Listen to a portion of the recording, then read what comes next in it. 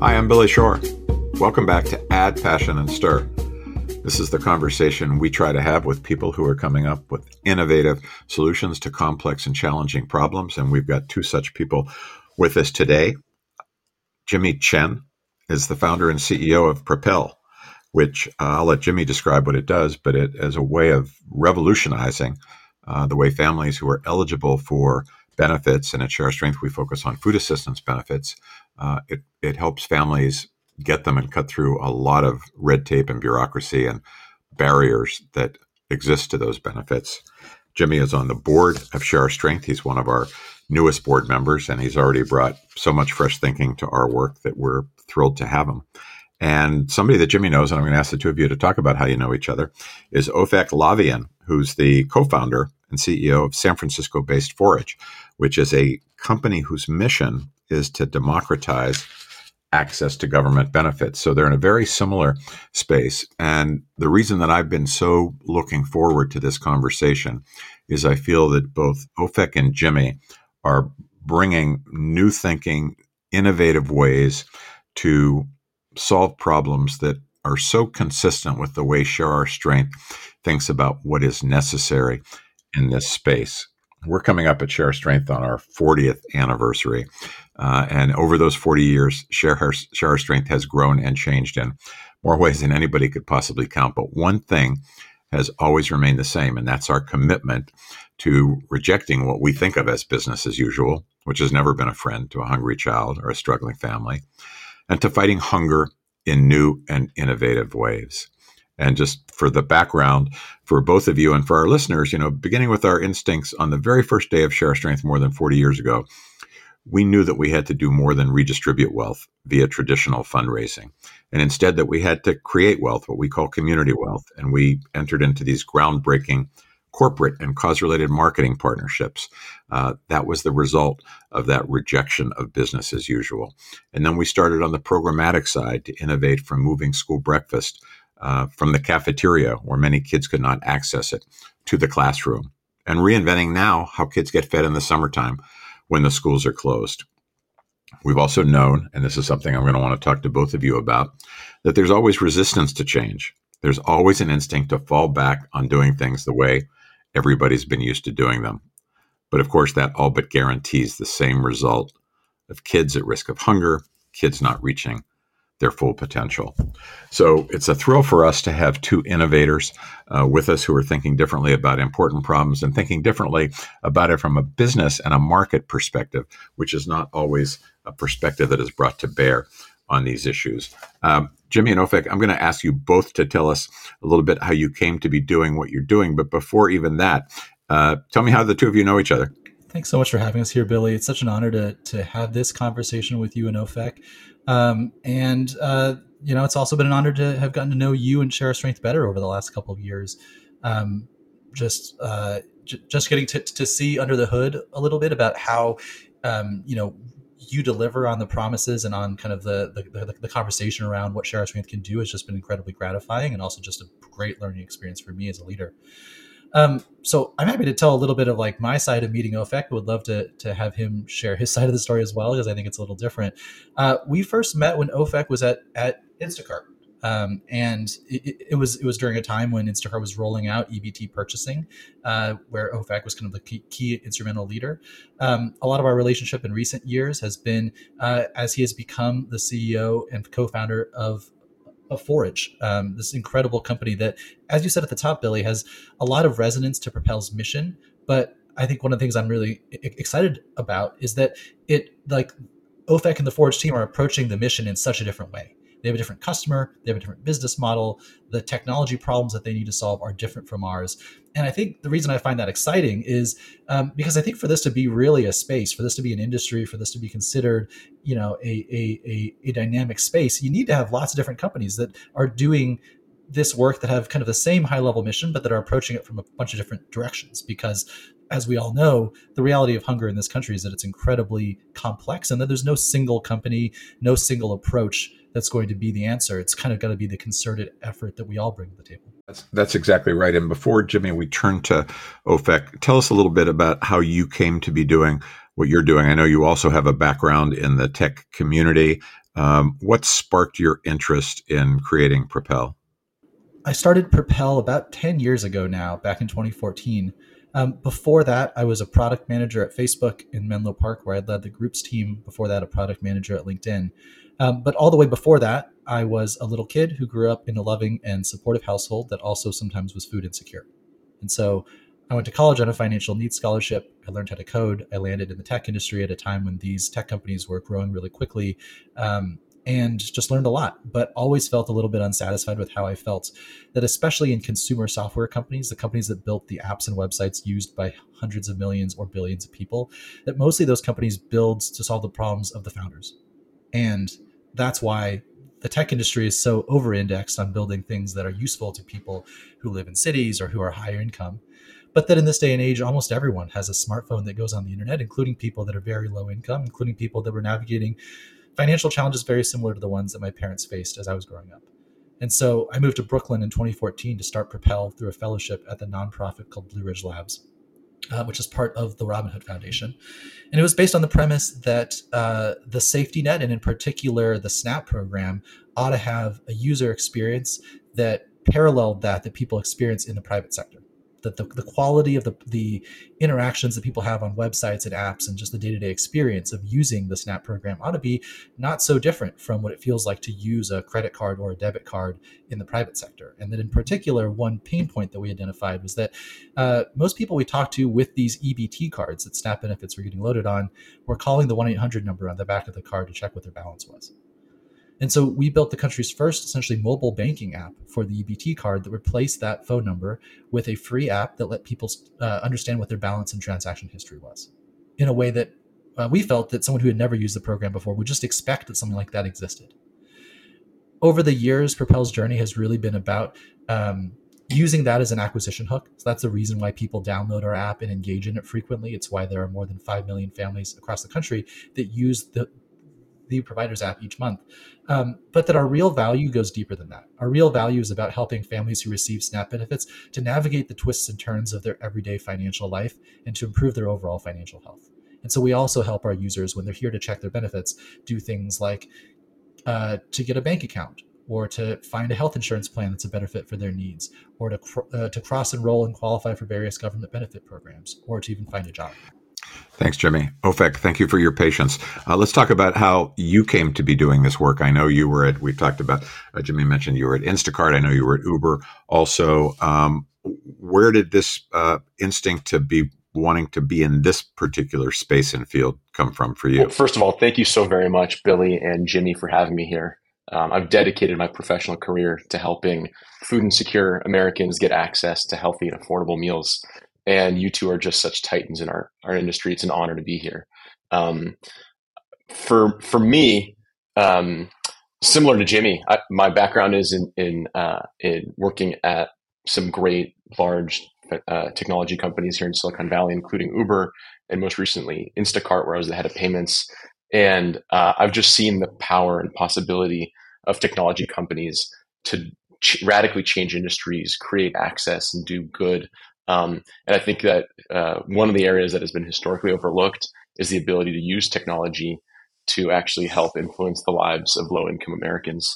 And as Jimmy mentioned earlier, I got a chance to meet him while I was launching EBT SNAP as a payment method at Instacart, helping the 42 million Americans that rely on these payments in order to put food on the table for their families. And got to befriend him. And Jimmy's a hero of mine and somebody who's just done amazing work for such a long time in the space, somebody who I've turned to for guidance. And including when I went out to fundraise for Forage, he was incredibly helpful, and we actually share investors, largely thanks to Jimmy's recommendation and help there. And so ultimately for us, the way we think about our place in the ecosystem is Forage builds the payments infrastructure to make it so that anybody in the country can use their EBT benefits online, and make it as ubiquitous as credit cards or debit cards on the internet.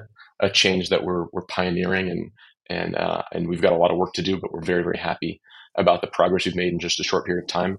And Jimmy has built, as he's mentioned, an incredible consumer mobile app, and has millions of people that rely on their services in order to get access to their EBT benefits and also so much more, whether it's employment or other opportunities or cost savings. And so I really view ourselves as sort of kindred spirits, able to help each other out.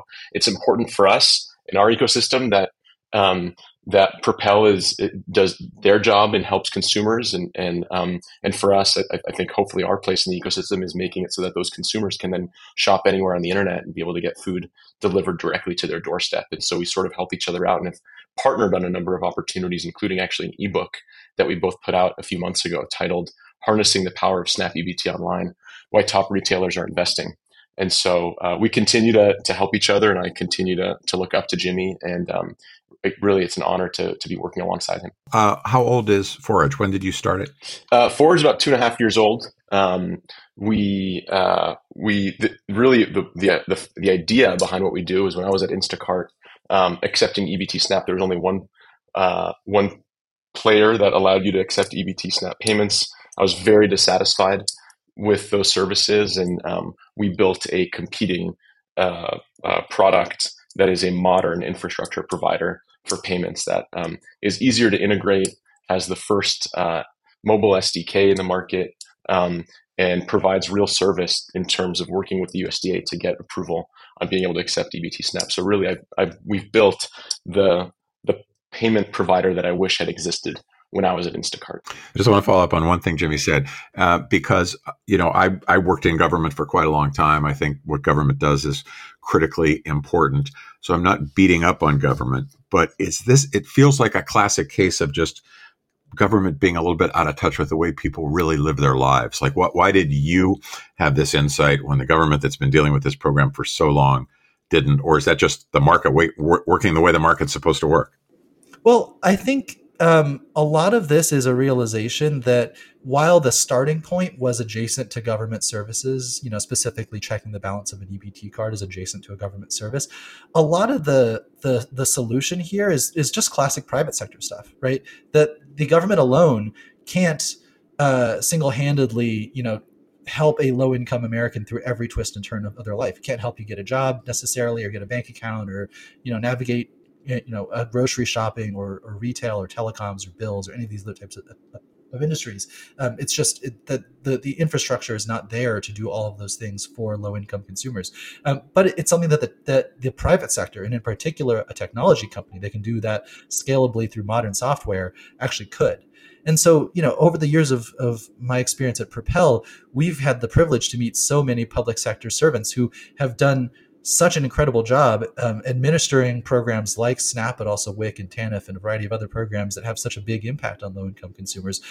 They are very much the heroes of this story. And I've learned that in speaking to them and understanding kind of what they're doing in order to make sure consumers get the benefits that they need. But we've just seen in many cases that through no faults of their own, the technology interface and thus the day-to-day experience of people who use safety net services leaves a lot to be desired. And I don't think there's necessarily one person or one agency that's at fault there. I don't really see it that way. I see it as more, I think it is the responsibility of tech companies, of the tech sector, to do more of their part in helping to solve these kind of incredibly important kind of challenges. So kind of a personal question for both of you. Yeah, you were at Instacart, Uber, Jimmy at Facebook, LinkedIn. Did friends or family or your parents say, what are you doing walking away from all of this to take a leap and try and help people when you have so much other opportunity? Was it a hard decision for either of you, or did you feel any social pressure not to do what you're doing?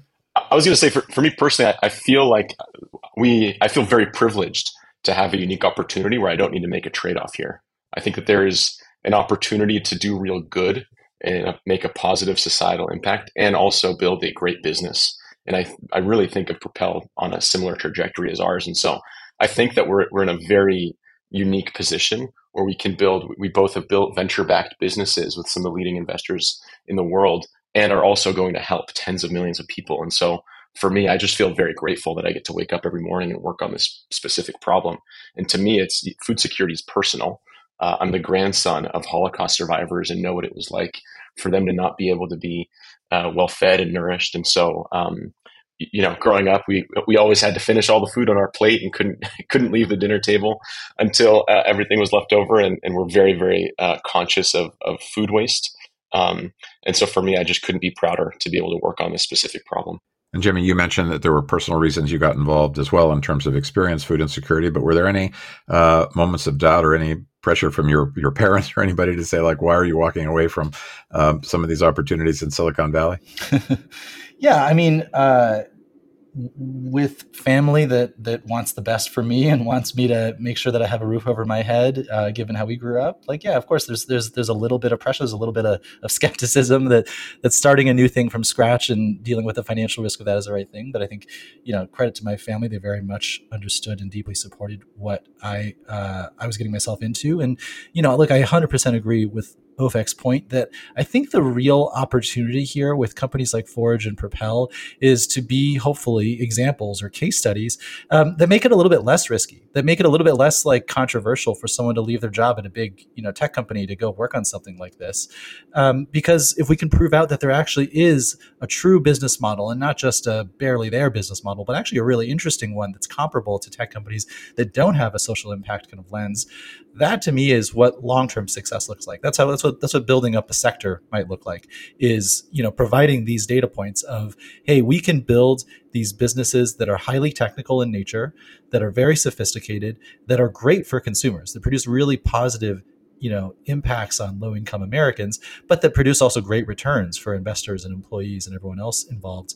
That to me is like, that's the formula, right? That like the kind of the concessionary stuff might be needed in certain parts of the industry, but what I get more excited about is, can we find different business opportunities that are truly as good or better than what others may see, but they're just like underappreciated. They are and they're underappreciated because the space is just so foreign to most investors, to most tech executives, to most people who didn't necessarily grow up, low income, or didn't have a lot of personal experience with programs like Snap or EBT. Is it fair to say, and again, this is not, I don't mean this as a knock on government at all, but is it fair to say that you're both doing something and that business has the venture-backed businesses have the opportunity to do things that government as a practical matter just can't do? Well, I would be super curious in your perspective on this too, Billy, as like someone who also does a lot of work with the government and holds up and champions a lot of kind of policymakers and administrators. And for us at Propel,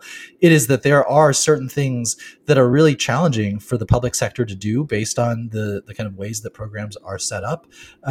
And that in particular, in our case, it's like building a piece of software used by millions of people on a daily basis that feels modern, that is kind of functionally similar to a lot of other popular mobile apps in terms of how fast they load and how well designed they are and all those types of things. That there's a lot of value that we believe that we can bring there and supplement the great effects and the great kind of the work that the public sector is doing. And so it's not about replacing or anything like that. It's really about enabling public servants and the existing policy infrastructure to really reach its promise, which is, hey, we're trying to feed hundreds of, we're trying to feed tens of millions of people through these programs. Is there a way for us to do it more efficiently?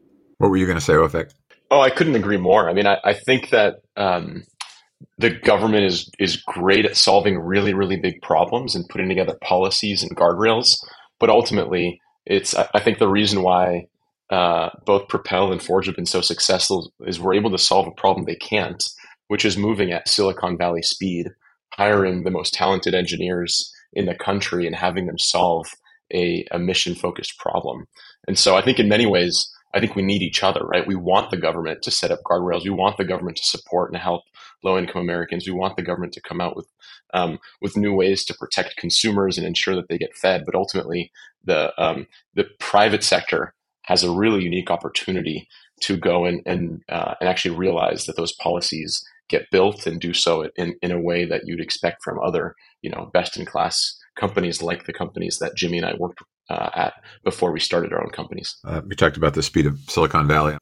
Tell us a little bit about, if you think of, just maybe help us understand the scope and the scale of what you're both doing. How many businesses or consumers are you reaching? What does that amount to in terms of market share? How much is left to go? A little bit maybe about what's the competitive landscape, or the two of you 2 of 2 or 2 of 20, or who else is out there doing this? But give us a sense of what the scale is, and you're both relatively young companies, so I'm assuming that there's a long way to go. But where are you now? Here at Forage, we're at the very beginning of our journey. We think we're a one-of-a-kind company. We're the only private, only venture-backed company that's been approved by the USDA to accept EBT online. We do have 2 competitors in our space. They are much larger payments companies that have existed for decades. They're both public. And I think one of the advantages we have is that we are singularly focused on this problem, and it's why we win over 95% of head-to-head deals. And so we're building something really innovative. We've still got a very long ways to go. There's over 250,000 stores that accept EBT in this country. However, something like only 250 of them accept EBT online today. And so we've got a really massive opportunity in front of us. And I've partnered with some really large platforms and retailers, including Shopify and many others, in order to be able to enable them to accept EBT SNAP payments online. And you must be, I'm assuming you're developing kind of proof of concept and stories that go with it that would make all those others in the cohort of 250,000 at some point look up and say, wow, I see where that works. I see where that's to my advantage. There's going to be a point, I assume, at which you're not pushing so much as being pulled. Absolutely. I mean, we're very grateful to be in a position where it's a win-win-win for everybody. So if we do our job, we're going to make EBT payments as ubiquitous on the internet as credit cards. We're going to help feed tens of millions of American families and be able to provide billions of dollars of incremental revenues to grocers and retailers across the country.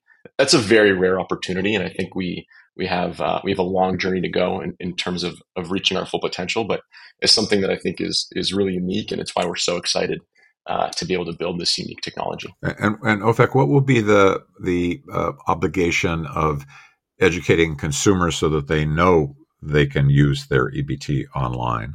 Yeah, that's a great question. The way I think about it is I actually pull back and look at sort of the history of food insecurity in the country. And so the food stamps program has existed for nearly a century, with it being modernized, quote unquote, into a credit card from physical paper coupons to a card in the 80s. And it was only 4 years ago when the first online transaction happened.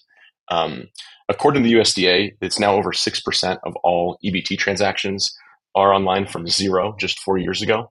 And so, and we know that something like 12 to 15% of all grocery transactions are now online. And so we expect to continue seeing a doubling and over 100% growth year over year of EBT funds moving to the internet. And the biggest bottleneck to that is the exact problem we're solving, which is most grocery stores and retailers don't yet accept it.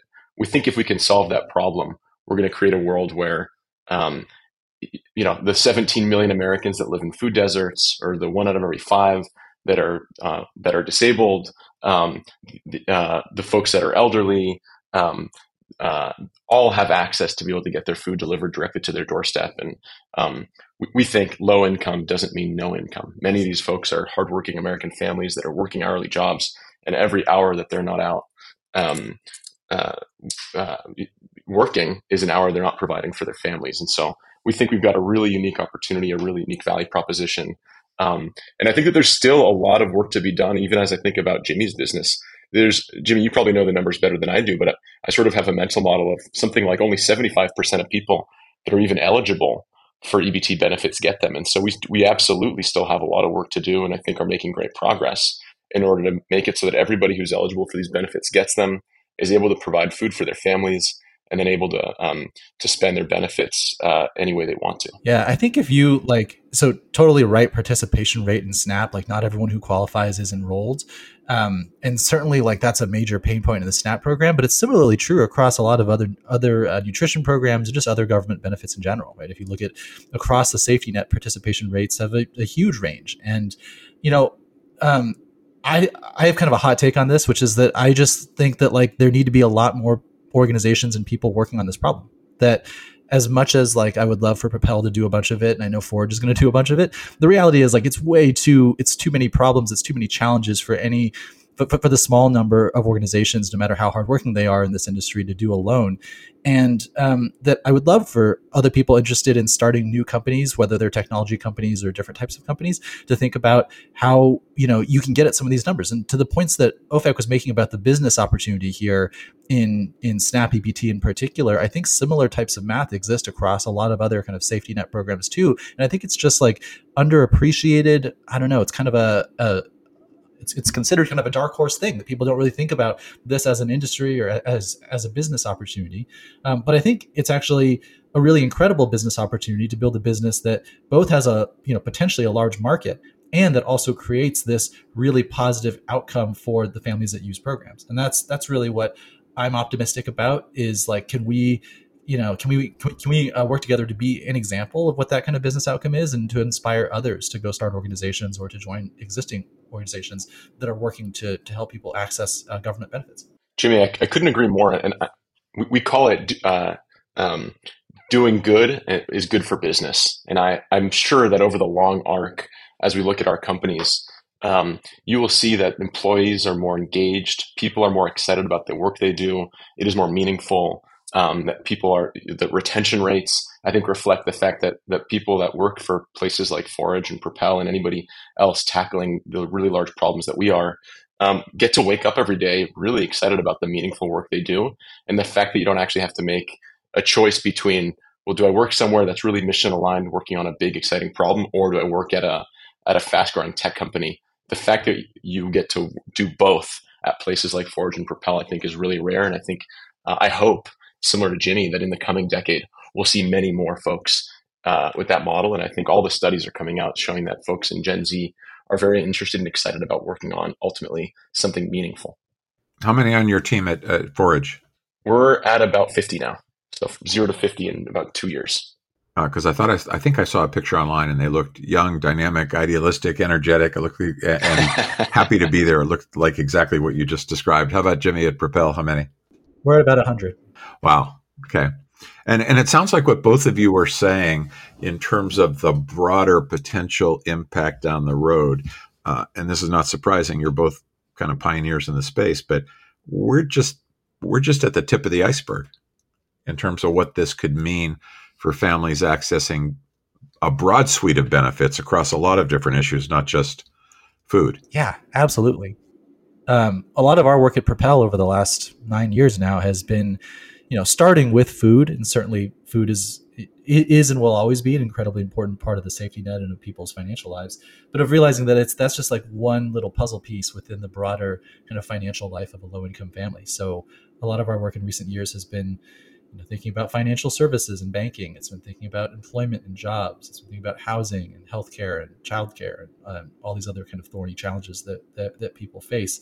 I think at the end of the day, when you talk to someone who's low income, they don't necessarily see it as like different industries or different sectors or any of those business terms. They see it as just like, I'm trying to make it through the month, and I got these bills and I got these expenses, and I'm trying to buy something nice for my kids. And that's the way that a lot of people think about it. And so what we've been trying to do at Propel is to build a really user-friendly, user-centered piece of software that meets people where they are financially and as they think about these different types of challenges, and tries to present user-friendly and appropriate solutions to them to people. You talked, Ofek, about food deserts, and that really caught my attention because it's a big issue in the place that all three of us are focused on. And it sounds like what you're saying is that if families have the means to order online, that the delivery system will catch up, that we'll be able to actually get food delivered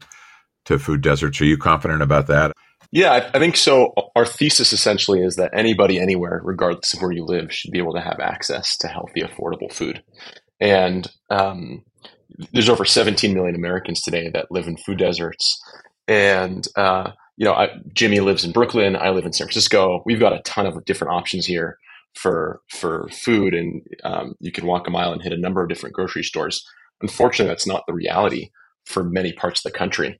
Or maybe there is some place that sells food, but it might not be the type of healthy, affordable food and the diversity of ethnic food that you can see on the internet, which really is supposed to be a force for good and the ability to democratize, where you could buy anything from specialty Hispanic food to produce to everything else. And by the way, it's actually cheaper as well. And so the idea should be, if I take away this massive retail space in the checkout lanes and the aisles, can I actually reduce the cost of getting you groceries and produce by 30-40%? We're certainly seeing that happen with some really innovative business models that are in the digital grocery space. The other part is, if you look at low-income Americans, they're very, very sensitive to things like increased gas prices. And so driving to the grocery store might actually be expensive and time-consuming. They have reliance on public transit, which might take you hours to get to and from the nearest place where you can afford to get healthy, affordable food. And so we think long-term, like with all retail, I think the answer is actually omni-channel. I think it's a combination of ordering online and going into the store. But right now, we just need to make the ability to purchase online much more available, so anybody can have the same convenience on their credit card as they do with EBT payments. Got it. So Jimmy at Propel, Ofek at Forage, what it feels like the sky's the limit. What's holding you back, if anything? Is it do you need more talent? Do you need more time, more venture capital? What are the gating factors between you and everything you want to achieve? I think it's time. Billy. It is that the work that we do in this domain, because there's such a policy adjacency, because behaviors are slow to change, and just because it's not like an overnight success type of business model, requires a long time to build. So it's, this is our 10th year at Propel, and we're a ways away from the success that you've had over the 40 at Share Strength. But we see our journey similarly, that we are early on in the journey, but there's just so much to do, and that things don't necessarily always move at the speed of light. And so it just requires a lot of patience. It requires grit from the team. It requires an understanding that, if we're trying to do something like have an impact on poverty in the United States, it's not gonna happen overnight. It's gonna require kind of the repeated day-to-day, go to work and do a good job and come back tomorrow and do the same thing again, compounded over years to really have the kind of major quantitative effect that we believe is possible, that kind of the mission of the company is really focused on. And so, I look back on the 10 years of Propel, and I'm certainly proud on the impact that we've had and the kind of progress that we've already made, but really see it as like the first inning, that there's so much left for us to do, that in the next 10 years and beyond, that hopefully we can make even greater progress. Because we're not cutting corners, we're not looking to make a cheap buck or to just get things done fast and sloppy, that there are lots of stories in Silicon Valley of overnight venture capital successes. And while we very much intend to produce an outcome that is the same magnitude as a lot of those organizations, it just might take us longer. And, that's I think one of the ways in which our mission and the way that we are as an employer just gets communicated to our employee base. It's we're looking for people who understand that sometimes you have to be a little bit patient, or you have to try 20 things only for one of them to work. And it's kind of the way that things work in this industry. And that if we're serious about the problem, that we're not tourists to the space, that we're not just here to do a summer project and then leave, but that we're really, committed to this problem, that's kind of the way you have to go about it. Ofek, how about for you? Anything besides time? I mean, for us, it's all of the above. We're well capitalized. We've got brilliantly talented people, and we've done a lot in our few years since launching. I think we're on an amazing trajectory, but to really make a dent in the universe and realize our full potential, I think we need, hopefully all three. I think we've got an opportunity to dream really big here and make a really big impact, and hopefully, God willing, we can look back in a few years and say that actually the technology we built and payments infrastructure we built for EBT Snap is one that we can now provide either in other countries or with other social safety net programs here in the United States. And so I think really the opportunities are endless. One last thing I'll ask you about. I come to this from I come to my work from government and politics a long, long time ago, but I still tend to look at things through a political lens. I hope not a partisan lens, certainly in my role at Share Our Strength, but a little bit of a political lens. And I see what we're talking about, and I'm just interested in your take on it. Although we're talking about technology and we're talking about customer service and we're talking about making things consumer friendly and work for businesses, to me, there's also a backdrop here of this being about equity and empowerment. And I say that because as a society, we're always creating benefits. Sometimes they're tax breaks, sometimes they're subsidies, uh, sometimes they're for Pfizer or Exxon or Goldman Sachs. And they tend to be able to go get their benefits with great efficiency.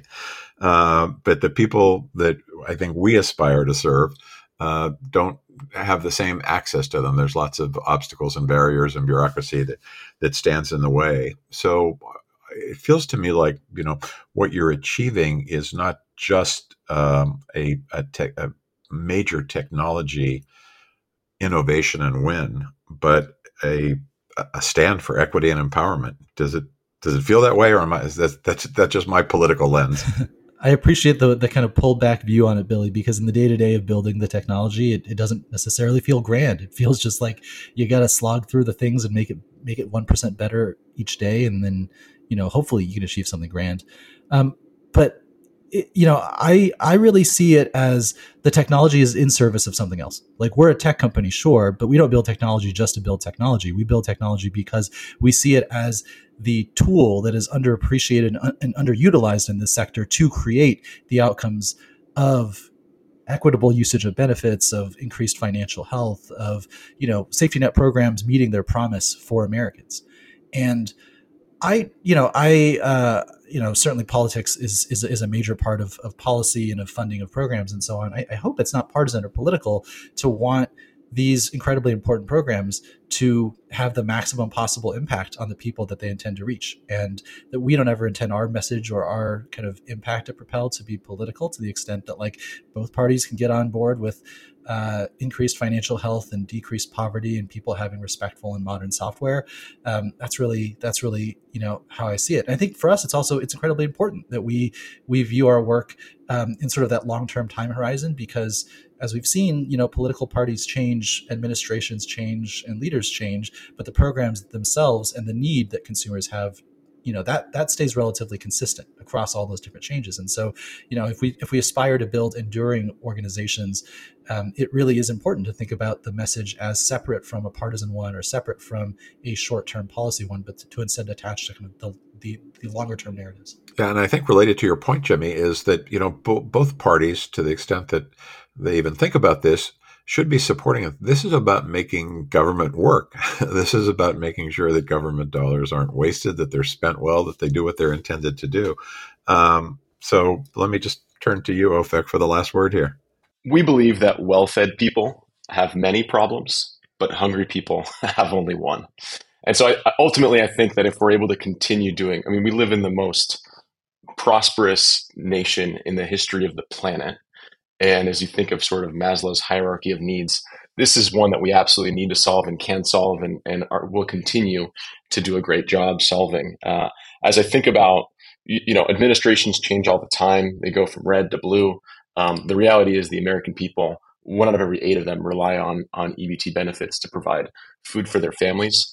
And if you actually trace back even in the modern era since 1990, the EBT program has actually expanded by 11.3% per year during Republican administrations and 8.5% during Democratic administrations, because this really is an American issue. It's not a partisan issue. I think if people only listen to the headlines, I think you can sort of draw a very different image than if you look at the cold, hard numbers. And actually, just on the analysis we've done, actually the biggest indicators of increases in SNAP actually have nothing to do with political administration. They have a lot more to do with whether a recession happened during that administration or whether there was inflation during that period. And so those are really the big indicators. It's when Americans are hurting the most that these programs get funded the most. And I think ultimately I just believe that the fewer people worrying about where their next meal is coming from means the more people that get to help us research ways to cure cancer and become an interplanetary species and dedicate themselves to science and the arts and so many other incredible things if we can help them solve this problem. That's fantastic. And you've said something, Ofek, that I'm always sharing with anybody that'll listen, that of all the important work we do, and it's important and it moves the needle and it matters, but nothing correlates to increases or decreases in hunger so clearly as jobs and employment and where the economy is. And that's something we have to pay more attention to as well. Last thing, I just want you to repeat the name of the ebook and where people can get it, because I didn't have a chance to write it down, but that sounded like something we should know about. It's called Harnessing the Power of Snap EBT Online and Why Top Retailers Are Investing by Providers and Forage. It's also on both of our websites. If you go to joinpropel.com or joinforage.com, they're both available there. And you can download it. You can download the ebook for free. Thank you both so much. As I said at the beginning, I've been doing this work for a long time, and to have the opportunity to listen to two people who are innovating, taking bold risks, completely changing the way we think about how these services are delivered. It's really one of the most exciting and inspiring things I've come across in all the time I've been doing this work. So it's been great having you, Jimmy Chen from Propel, Ofek Lavian from Forage. Thank you so much for being with us on Add Passion and Stir. For our listeners, you can go to addpassionandstir.com and you can find all of our episodes there. You can rate us and rank us and share them with your friends. Grateful to our producers at District Productive, Paul Whittle, who originally had the idea for this podcast and has supported it for years and been an indispensable partner, and our team at Share Our Strength, who makes this podcast work every day. Thanks so much for listening. I'm Billy Shore.